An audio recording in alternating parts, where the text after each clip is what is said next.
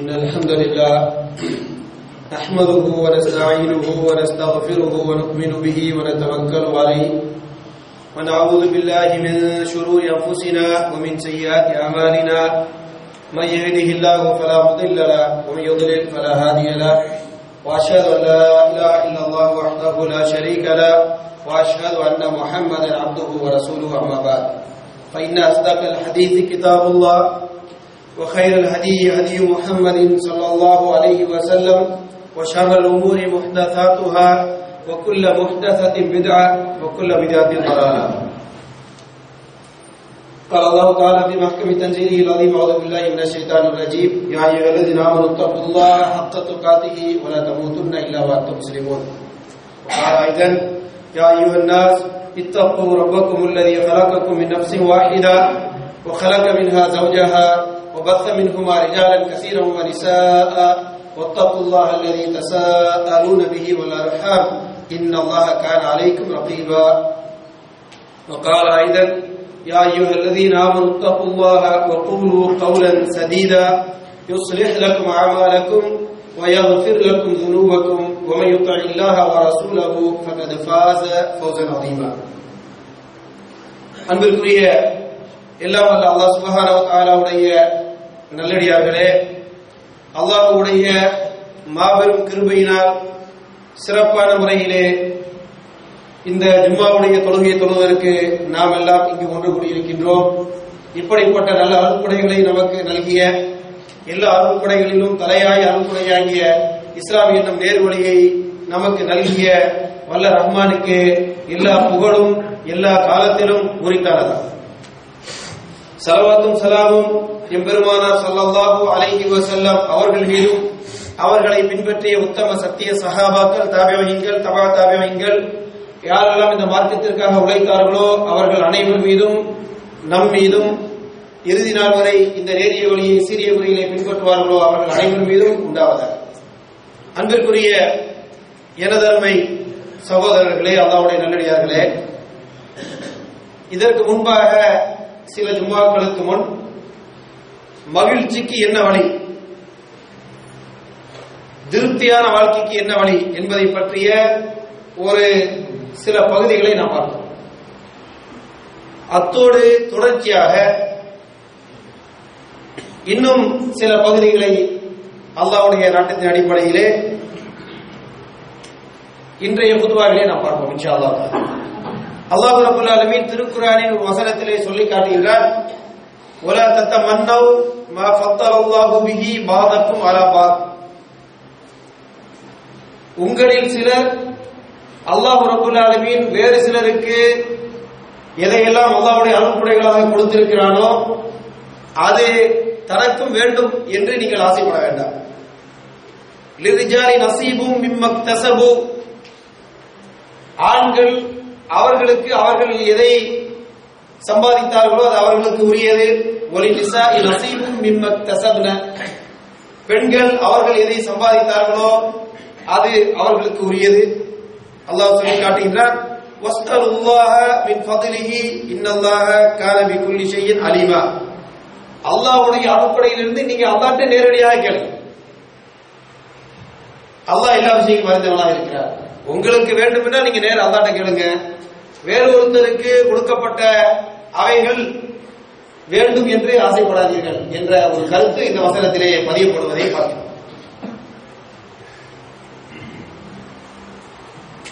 ஒரு அடிப்படையான கருத்து என்னவென்று சொன்னால், ஒரு அறிஞர் சொல்லி காட்டுகின்றார், யார் இந்த உலகத்திலே மகிழ்ச்சியாக திருப்தியாக வாழ்கிறார்களோ அவர்கள்தான் மறுமையிலும் மகிழ்ச்சியாக திருப்தியாக வாழ்வார்கள்.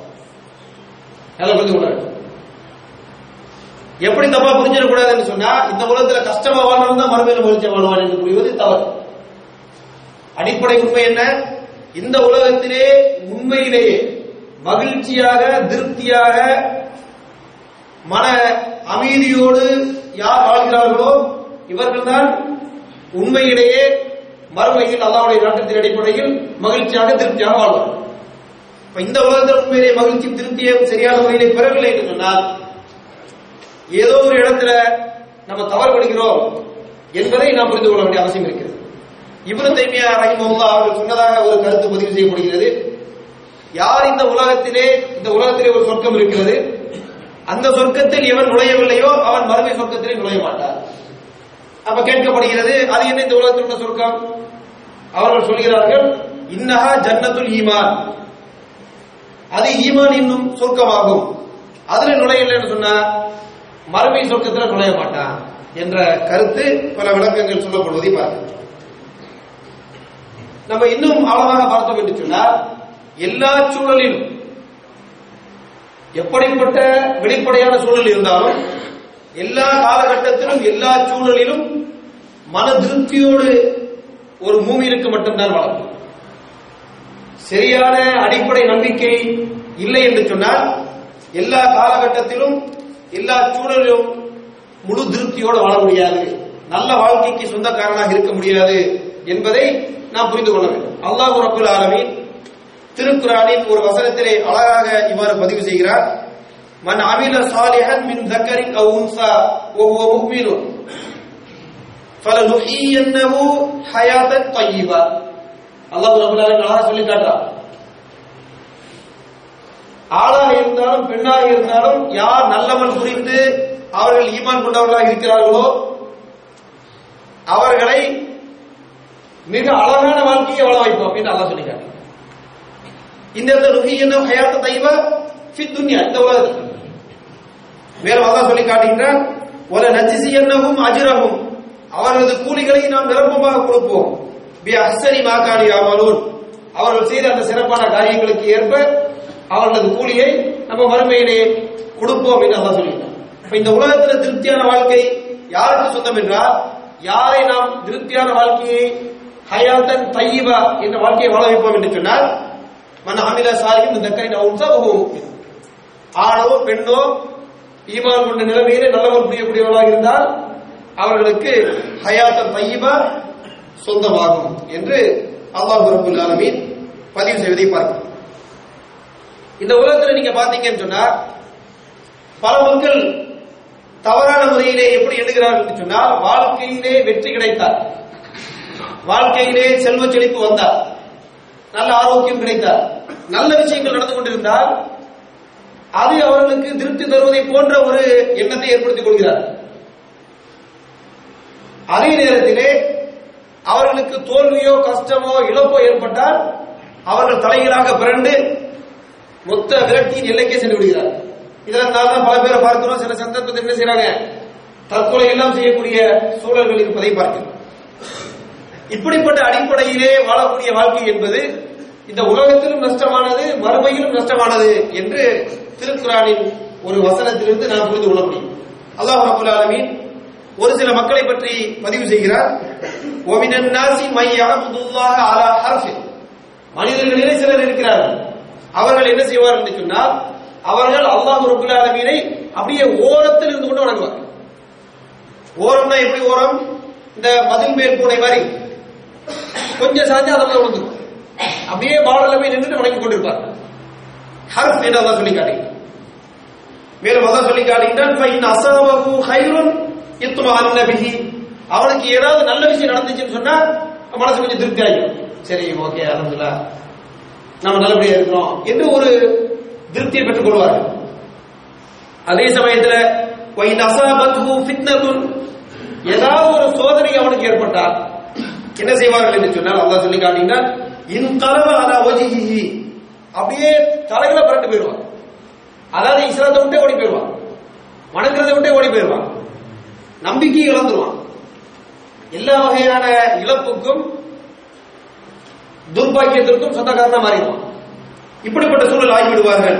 இதை அல்லாஹ் சொல்லி காட்டுகின்றார், ஹஸிரத் துன்யா வல் ஆகிரா, இந்த உலக வாழ்க்கையிலும் அவர்கள் நஷ்டமடைந்து விட்டார்கள், மறுமையையும் இழந்து விட்டார்கள்.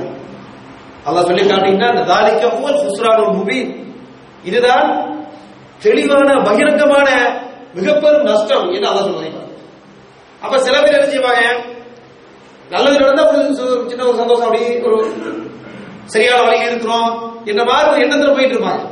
கொஞ்சம் பிரச்சனை வந்து விட்டால், அவர் நினைத்தது நடக்கவில்லை என்று சொன்னால் அப்படியே தலைகீழ பரண்டு போயிடுவாங்க, ஆனா எதை இழக்கிறார் என்று சொன்னால் இந்த உலகத்தின் மகிழ்ச்சியும் இழக்கிறார்கள், மறுமையின் வெற்றியின் மகிழ்ச்சியும் இழக்கிறார்கள் என்று அல்லாஹ் ரப்பல் ஆலமீன் சொல்வதை பார்க்கிறோம்.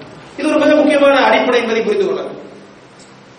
நல்ல விஷயம் நடந்தால் அது திருப்தி தருவதும், கஷ்டங்கள் வந்தால் அது அதிருப்தியை தரும் என்று சொன்னால் நம்ம பார்க்கக்கூடிய பார்வையில ஒரு பிரச்சனை இருக்கிறது என்பதை புரிந்து கொள்ள வேண்டும். ஒரு விளக்கத்தில் ஒரு அறிஞர் சொல்லி காட்டுகிறார், பலர் நினைக்கிறார்கள் மனிதனுக்கு வெற்றி மகிழ்ச்சியை தரும் என்று நினைக்கிறார்கள். மனிதனுக்கு வெற்றி மகிழ்ச்சியை தரும் என்று நினைக்கிறார்கள். ஆனால் உண்மையிலேயே மகிழ்ச்சியாக இருப்பதுதான் வெற்றி என்று சொல்லி காட்டுகிறார். நல்லா புரிந்து கொள்ள வேண்டும். வெளிப்படையான முறையிலே கிடைக்கக்கூடிய வெற்றி மகிழ்ச்சியை தரும் என்று நினைத்து பலர் தேடி செல்கிறார்கள். அவர்கள் நினைத்த பல வெற்றிகளை ஈட்டவும் செய்வார்கள். ஆனால் எதை பெற்றுக் கொள்ள மாட்டார்கள் என்று சொன்னால் இறுதி வரைக்கும் அந்த மகிழ்ச்சியோ திருப்தியை பெற்றுக் கொள்ள மாட்டார்கள். உண்மையிலேயே மகிழ்ச்சியாக இருப்பது எப்படி என்பதை தெளிவாக புரிந்து அதன் அடிப்படையிலே வாழ முடிந்தால் அதுதான் உண்மையிலே மிகப்பெரிய வெற்றி என்ற கருத்து பதிவு செய்யப்படுவதை பார்க்கிறோம். இது ஒரு மூமினுக்கு இந்த வெற்றி அடைந்து கொள்ள முடியும். அப்ப என்ன புரிந்து கொள்ள வேண்டும் என்று சொன்னால், வெற்றி மன திருப்தி என்று சொல்வது, மகிழ்ச்சி என்று சொல்வது ஏதோ வெளியிலிருந்து நமக்கு நம்மை தேடி உள்ள வரக்கூடிய விஷயம் அல்ல. அதை நம்ம உள்ள தேடணும் என்பதை புரிந்து கொள்ளும். வெளியில எப்படி சூழல் இருந்தாலும், நமக்கு வெளியில இருக்கக்கூடிய சுற்றுப்புற சூழல் எப்படி இருந்தாலும், மகிழ்ச்சி என்பது வெளியில் உள்ள சூழலை பொறுத்தது அல்ல, அது உள்ளே இருக்கக்கூடிய சூழலை பொறுத்தது. இப்ப மகிழ்ச்சியை தேடக்கூடிய இடம் எது என்றால் வெளியில தேடக்கூடாது. இப்ப நம்ம என்ன எதிர்பார்த்து கொண்டிருக்கிறோம், ஏதோ வாழ்க்கையிலே ஏதோ ஒன்று நடந்துடணும், எனக்கு அப்படியே இனிமே நான் மகிழ்ச்சி ஆகணும் என்ற எதிர்பார்ப்பு இருந்தால் தவறு. வெளியில எதுவும் அப்படி வரப்போறது. மகிழ்ச்சிக்கு என்னவெல்லாம் தேவையோ அது உங்கள்ட்ட ஆல்ரெடி உள்ள இருக்குது. அதை நீங்க சரியாக தேடி அதை அடைந்து கொள்ள வேண்டும். அப்ப உள்ளே இருந்து அடைய வேண்டியது, உள்ளம் சம்பந்தப்பட்டது மகிழ்ச்சி என்பது, திருப்தி என்பது. இந்த அடிப்படையை நாம தெளிவாக மனதில் எடுத்துக் கொள்ள வேண்டும். அதை சரியாக புரிந்து கொள்ள வேண்டிய என்று சொன்னால் இப்படிப்பட்ட பல்வேறு தடுமாற்றங்கள் ஏற்படும் என்பதை நாம் புரிந்து கொள்ள வேண்டும். அல்லாஹ் ரப்பல் ஆலமீன் நமக்கு வழிகாட்டக்கூடிய அடிப்படை என்னவென்று சொன்னால், மனிதனை இந்த உலகத்தில் இறக்கிய காலத்திலிருந்தே அல்லாஹ் இந்த அடிப்படை வழிகாட்டுகிறார். ஆதம் அலைஹிஸ்ஸலாத்தை பூமியில் இறக்கின உடனே அல்லாஹ் ரப்பல் ஆலமீன் நீங்க பூமியில் இறங்குங்க, ஒருவருக்கு ஒருவர் பகைவராக இருப்பீர்கள் என்று சொல்லிட்டு அல்லாஹ் சொல்லி காட்டுகின்றார். நான் என்னுடைய புறத்துக்கு உங்களுக்கு நேர்வழியை தருவேன். அந்த நேர்வழி என்ன செய்யும் அல்லாஹ் அழகாக சொல்லி காட்டுகிறார் பாருங்கள். அல்லாஹ் சொல்லி காட்டுகிறார், ஃபைம்மா யத்தியன்னகும் மின்னி ஹுதா, என்னிடமிருந்து உங்களுக்கு நேர்வழி வரும். அது வருகின்ற பொழுது ஃபமனித்தபஅ ஹுதாய், எனது நேர்வழியை யார் பின்பற்றுகிறார்களோ ஃபலா யதில்லு வலா யஷ்கா, அவர் வழி தவறவும் மாட்டார், அவர் கவலைக்குரியவராக துர்பாக்கியத்துக்குரியவராக மாற மாட்டார். யார் மாற மாட்டாங்க? யார் நாம் அனுப்பக்கூடிய அந்த நேர்வழியை பின்பற்றுகிறார்களோ. மேலும் அல்லாஹ் சொல்லி காட்டுகின்றார், ஒமன் அமரத அன் திக்ரி, எனது இந்த வழியை, நேர்வழியை, அறிவுறுத்தலை யார் புறக்கணிக்கிறார்களோ அல்லாஹ் சொல்லி காட்டுகின்றார், ஃபஇன்ன லஹு மஈஷத்தன் தன்கா, அவருக்கு நெருக்கடியான வாழ்க்கை ஏற்படுத்துகிறார். ஒரு இடத்துல அல்லாஹ் சொல்லி காட்டுகின்றார், மன் அமில சாலிஹன் மின் தக்கரின் அவ் உன்ஸா ஃபலனுஹ்யியன்னஹு வஹுவ முஃமினுன், மன் அமில சாலிஹன் மின் தக்கரின் அவ் உன்ஸா வஹுவ முஃமினுன் ஃபலனுஹ்யியன்னஹு ஹயாத்தன் தய்யிபா, நல்ல வாழ்க்கையை தருவோம் யாருக்கு? மூமினான ஆண் பெண் ஈமானோடு நல்லவன் புரியக்கூடிய மக்களுக்கு இந்த வாக்கியம். அதே சமயத்தில் நெருக்கடியான வாழ்க்கை யாருக்கு? அல்லாஹ் சொல்லி காட்டுகின்றான், ஒமன் ஆராத நிற்கிறீ, எனது இந்த நற்போதனை யார் புறக்கணிக்கிறார்களோ அவருடைய நிலைமை என்னவென்று சொன்னால் ஃபைன்னலஹு மஈஷத்தன் தன்கா, இந்த வார்த்தையே ஒரு கடினமான வார்த்தை. நெருக்கடியா இருக்கிற மாதிரி நெருக்கடி ஏற்படுத்தும். நெருக்கடியான வாழ்க்கையை நம்ம ஏற்படுத்தி விடுவோம். ஓ நஹ்ஷுருஹு யௌமல் கியாமத்தி ஆமா, மறுமை அவனை குருடனாக இருப்போம். ஏன்னா இங்க என்ன செஞ்சான், அவன் குருட்டுத்தனமா நடந்து கொண்டான் நேர்வழியை பொறுத்தவரை. அப்ப குருடனாக நாம் இருப்போம் என்று ரப்பல் ஆலமீன் இந்த இடத்தை பதிவு செய்வதை பார்க்கிறோம். அதே போல அல்லாஹ் இன்னொரு வசனம் சொல்லி காட்டுகிறார், ஃபைம்மா யத்தியன்னகும் மின்னி ஹுதா, என்னிடமிருந்து உங்களுக்கு நேர்வழி வருகின்ற பொழுது ஃபமன் தபிய ஹுதாய், எனது நேர்வழி யார் பின்பற்றுகிறார்களோ ஃபலா ஹவுஃபுன் அலைஹிம் வலா ஹும் யஹ்சனூன், அவர்கள் அச்சப்படவும் மாட்டார்கள், கவலைப்படவும் மாட்டார்கள். இதை விளக்கம் சொல்லுகின்ற பொழுது அறிஞர்கள் சொல்லி காட்டுகிறார்கள், இந்த அச்சம் கவலை என்று சொல்லக்கூடிய இந்த இரண்டு விஷயங்களை பொறுத்த வரைக்கும் கவலை என்பது எது சம்பந்தமாக இருக்கும் என்று சொன்னால், கடந்த காலத்தில் ஏற்பட்ட இழப்புகள், நஷ்டங்கள், கவலைகள், வருத்தங்கள், இது கவலைக்குரியதாக ஒரு தெரியும். இந்த கவலை இருக்காது. யாருக்கு இருக்காது?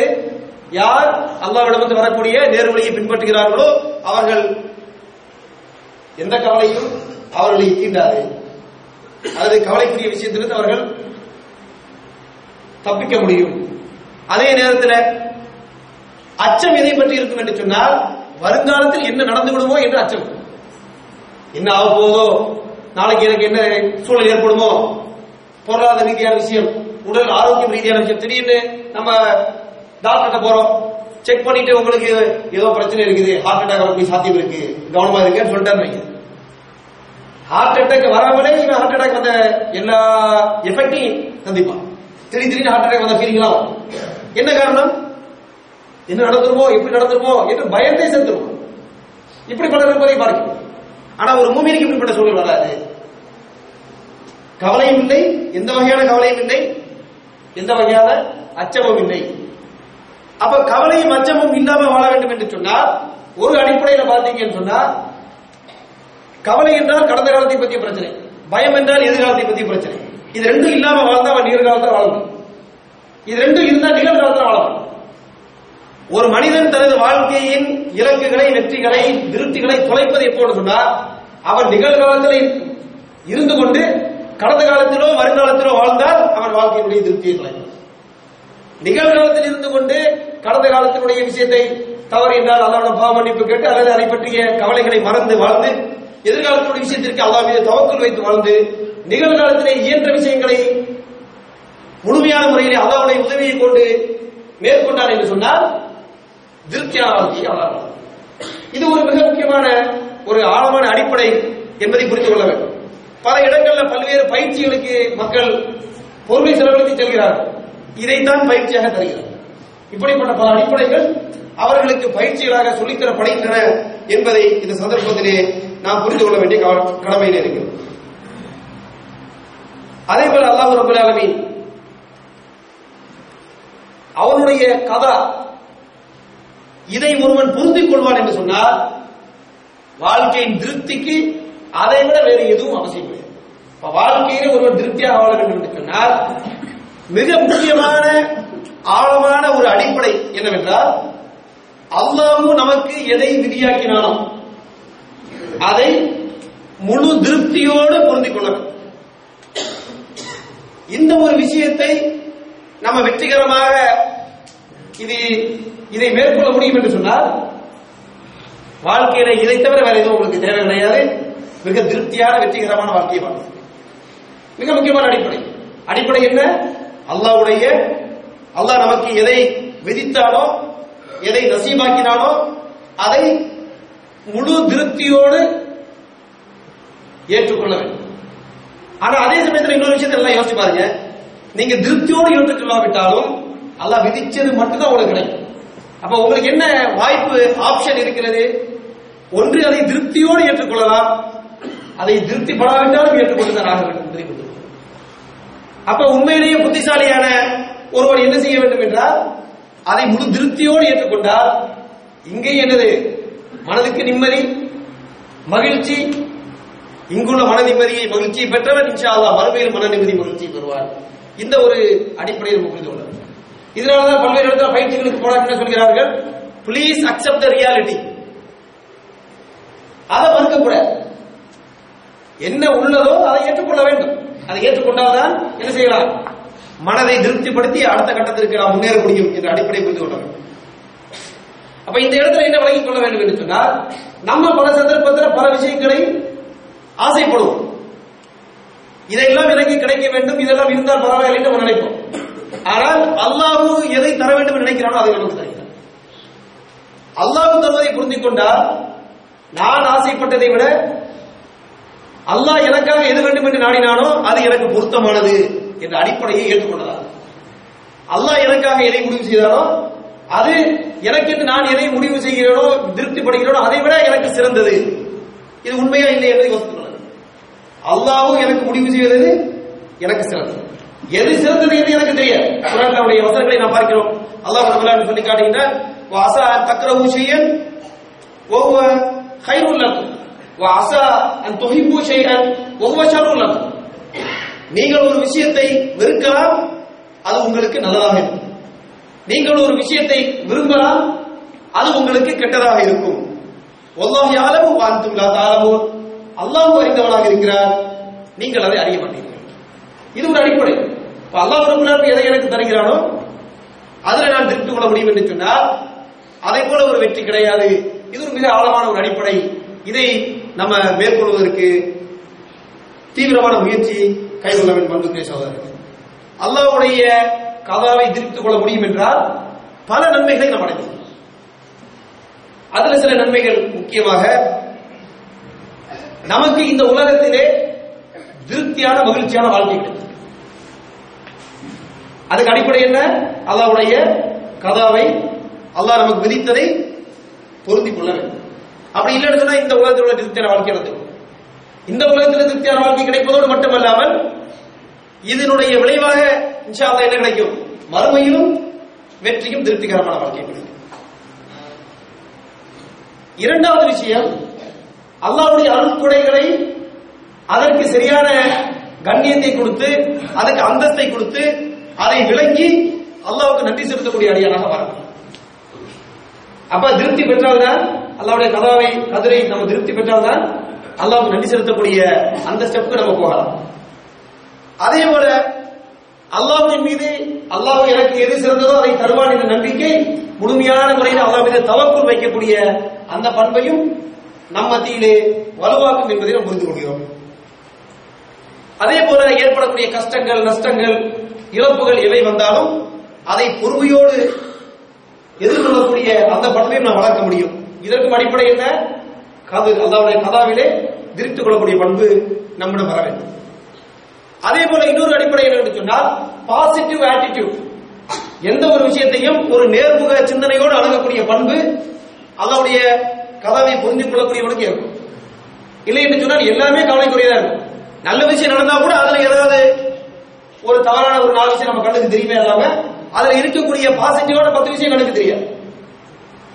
அதே சமயத்துல அல்லாஹ்வுடைய கதாவிலே திருப்தி கொள்ளக்கூடியவராக இருந்தால் எவ்வளவு நெகட்டிவான தவறான விஷயங்கள் தெரிந்தாலும் அதுக்கு உள்ள அவன் என்ன செய்வான்? பல பாசிட்டிவான விஷயங்களை பார்க்கலாம். எப்ப பார்க்க முடியும்? இந்த அடிப்படை பண்பை வளர்த்துக் கொள்ள. அதே போல இன்னொரு முக்கியமான அம்சம் என்னவென்று சொன்னால், நமது வாழ்க்கையில கவலை, வருத்தம், இதற்கு மிக முக்கியமான காரணம் அடுத்தவர்களோடு நம்ம போட்டி போட்டுக்கொண்டு பொறாமைப்படும். இப்ப அல்லாஹ் எனக்கு விதித்தது எனக்கும் அல்லாஹ்வுக்கும் உள்ள அந்த தொடர்பு சம்பந்தப்பட்டது என்ற அடிப்படையை புரிந்து கொண்டால் எனக்கும் அடுத்தவனுக்கும் எந்த போட்டியும் கிடையாது. எனக்கு அல்லாஹ் கொடுத்தான், அந்த அடிப்படையை நம்ம புரிந்து கொள்கிறோம், அதற்காக அல்லாஹ்வுக்கு நன்றி செலுத்துகிறோம், அல்லாஹ்வின் மீது தவக்கல் வைக்கிறோம். இந்த அடிப்படை நம்ம வாழ்க்கை போகிறது. அப்போ போட்டி, பொறாமை இதிலிருந்து விலகுவது மன திருப்திக்கு மிகப்பெரிய ஒரு உதவியாக இருக்கும் என்பதை புரிந்து கொள்ளலாம். அதே போல நீ போட்டி போட வேண்டும் என்றால் யாரோடு போட்டி போட வேண்டும்? நீ உன்னோடு போட்டி போட வேண்டும். நீ உன்னோடு போட்டி போட்டு எவ்வளவு முன்னேறுகிறாய் என்பதை நீ பார்க்க. நீ போட்டி போடுவது மற்றவர்களோடு அல்ல. இதுல மிக முக்கியமான அம்சம், இன்ஷா அல்லாஹ் அடுத்த ஒரு சும்மா வாய்ப்பு கிடைக்கின்ற பொழுது இந்த ஒரு தலைப்பை நம்ம பேசுவோம். மிக முக்கியமான அடிப்படை என்னவென்றால் அன்புக்குரிய சகோதரர்களே, நமக்கு என்று அல்லாஹ் பல அருட்கொடைகளை தந்திருக்கிறார். அதற்கு ஏற்ப நம்மை நாம் முன்னேற்றக்கூடிய பாதையிலே செலுத்தினோம் என்று சொன்னால் மிக உயர்ந்த இலக்குகளை நம்ம அடைவோம். அதை விட்டுட்டு வேறு யாரையோடு போட்டி போட்டுக் கொண்டிருந்தால் பல சந்தர்ப்பத்தில் நம்ம அடைய வேண்டிய இலக்கு எங்கோ இருக்கும், நம்ம எதையோ ஒரு மட்டமான ஒரு இலக்கை நோக்கி போய் கொண்டிருக்கக்கூடிய வாய்ப்பு ஏற்பட்டு விடலாம். ஆகவே வேறு யாரோடு போட்டி போடக்கூடிய அந்த பண்பு மிக தவறான ஒரு அடிப்படை என்பதை புரிந்து கொள்ளும். இந்த அடிப்படைகள் இன்ஷா அல்லாஹ் மறுமையிலே நமக்கு வெற்றியை தரும் என்று சொல்லக்கூடிய இது மிக முக்கியமான ஒரு இறுதியான ஒரு அடிப்படை.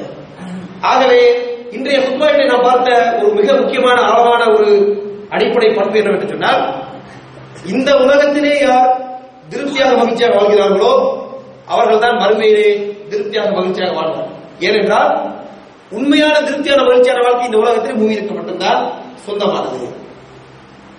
அதுல ஒரு மிக முக்கியமான ஒரு அடிப்படை என்னவென்று சொன்னால், அல்லாஹ் எதை எனக்கு விதித்திருக்கிறானோ அதை முழு திருப்தியோடு ஏற்றுக்கொள்ளக்கூடிய பண்பை நாம் வளர்த்துக் கொள்ள வேண்டும். அப்படிப்பட்ட தௌஃபீக் அல்லாஹ் ரப்பல் ஆலமீன் எனக்கு உங்களுக்கு தந்தல்வானாக. வாஹதவன் அல்ஹம்துலில்லாஹ்.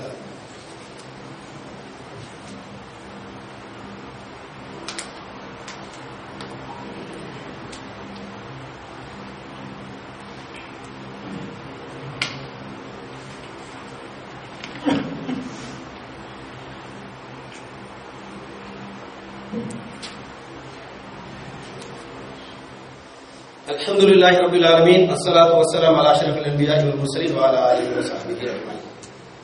அன்பிற்குரிய சகோதரர்களே, அல்லாஹ்வுடைய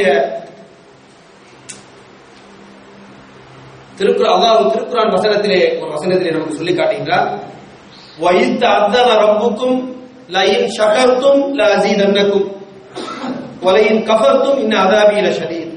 அல்லாஹ் திருக்குர்ஆன் வசனத்திலே சொல்லி காட்டுகிறார், நீங்கள் அல்லாஹ்வுக்கு நன்றி செலுத்தக்கூடியவர்களாக இருந்தால்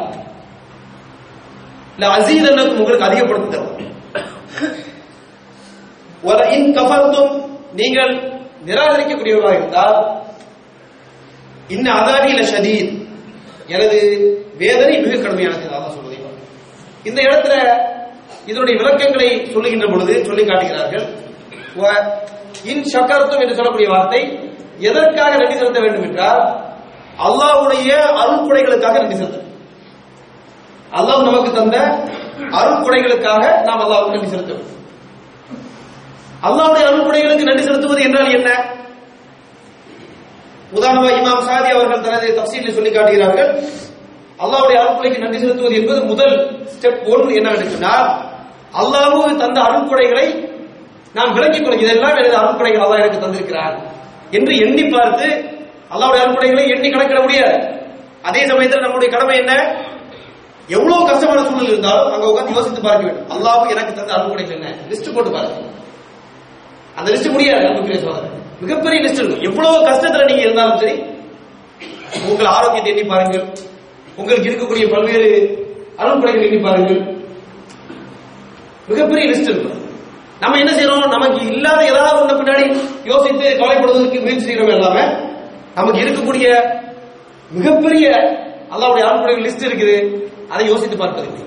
அப்ப முதல்ல அதை யோசித்து பாரு, இந்த அருள்கொடைகளை அல்லாஹ் தந்திருக்கிறார் என்ற ஒரு எண்ணத்தை உருவாக்க. இது நீங்கள் சுக்ர் செய்வதனுடைய ஸ்டெப் 1. இரண்டாவது என்னவென்று சொன்னால், அல்லாஹ்வுடைய அருள்கொடைகளுக்காக அல்லாஹ்வை புகழ வேண்டும். இது அல்லாஹ்வுடைய மிகப்பெரிய பாக்கியம், அல்லாஹ் கொடுத்தார் என்று சொல்லக்கூடிய அந்த முழு எண்ணத்தோடு புகழ வேண்டும். மூன்றாவது விஷயம் என்னவென்று சொன்னால், அல்லாஹ் தந்த அருள்கொடைகளை அல்லாஹ்வுக்கு திருப்திகரமான முறையிலே, அவனுடைய திருப்தியை பெறக்கூடிய முறையிலே செலவழிக்க வேண்டும். இந்த மூன்றும் நீங்கள் அல்லாஹ்வுக்கு நன்றி செலுத்துவது என்று சொல்லக்கூடிய அந்த அடிப்படையில் வரும் என்று இமாம் சாதி அவர்கள் சொல்வதை. அப்ப நிராகரிப்பது என்று சொன்னால் என்ன? இதுக்கு மாற்றமான அனைத்தும் அல்லாஹ்வுடைய அருள்கொடையை நிராகரிப்பதற்கு பொருத்தமாகும். நமக்கு இருக்கக்கூடிய அருள்கொடைகளில் ஏதாவது ஒன்றை, உதாரணமாக ஆரோக்கியம் இருக்குன்னு சொன்னா அது என்னுடைய முயற்சியால வந்தது அப்படின்னு சொல்ல முடியாது. அல்லது செல்வம், காரணம் சொன்ன மாதிரி செல்வம் எப்படி வந்தது? எனக்கு இருக்கக்கூடிய விரும்பினால் வந்தது இல்ல. அப்ப அருள்கொடை நிராகரிக்கப்படுகிறது. அப்ப அருள்கொடைகளை நிராகரிக்கக்கூடிய பண்பு இருந்தால், அதாவது அருள்கொடைகளை அங்கீகரித்து அதற்காக அல்லாஹ்வை புகழ்ந்து அதை அல்லாஹ்வுடைய பாதையில் செலவழித்தால் அதை அல்லாஹ் அதிகப்படுத்தி தருவதாக சொல்லிட்டார். ஒருவனுக்கு கவலை இருக்கிறது என்று சொன்னால், திருப்தியாக வேண்டும் என்று சொன்னால், அவனுக்கு மருத்துவ உதவி தேடி அவன் சென்றால் அவனுக்கு தெரப்பி செய்வார். உதாரணமாக தெரப்பி ஃபார் ஹாப்பினஸ், மன திருப்திக்கு தெரப்பி. அப்படி போனா அதில் அவர்கள் சொல்லித் தரக்கூடிய விஷயங்கள்ல சில முக்கியமான விஷயங்கள் என்னவென்று சொன்னால், நீங்க உங்களுக்கு இருக்கக்கூடிய பிளெஸிங்ஸ் அதை கவுண்ட் பண்ணுங்க. Counting your blessings, not your burdens. உங்களுக்கு இருக்கக்கூடிய பிளெஸிங் அருள்கொடைகளை நீங்கள் லிஸ்ட் போடுங்க, உங்களுக்கு இருக்கக்கூடிய கவலைகளை லிஸ்ட் போடாதீங்க. ஏனென்று சொன்னால், அருள்கொடைகளை எண்ணி பார்ப்பது ஒரு மனிதனுக்கு நல்ல மூட், பிரச்சனைகளை எதிர்கொள்ளக்கூடிய சக்தி, மன மகிழ்ச்சி இவைகளை தரும் என்று சைக்காலஜி டுடே என்று சொல்லக்கூடிய ஒரு லிஸ்ட் வெப்சைட்ல அறிவுரை தந்திருக்கிறார். அதே போல அல்லாஹ் தந்த அருள்கொடை, உதாரணமாக செல்வம், அவர்கள் சொல்கிறார்கள், be generous, giving is better than taking, அல்லது giving is better than receiving. அப்ப மன திருப்தி வேண்டுமா? காசு வேண்டும் என்று எதிர்பார்க்காது, காசை செலவழித்து பாருங்க. அதுல கிடைக்கிற திருப்தி காசை வாங்குதல் வராது. இதுக்கு அல்லாஹ் குர்ஆனில் நமக்கு அறிவுரை தருகிறார், அன்பிக் எவனாத முன்பிக் அழைக்க, ஆதமுடைய மகனை செலவழி உன் மீது செலவழிக்கப்படும்.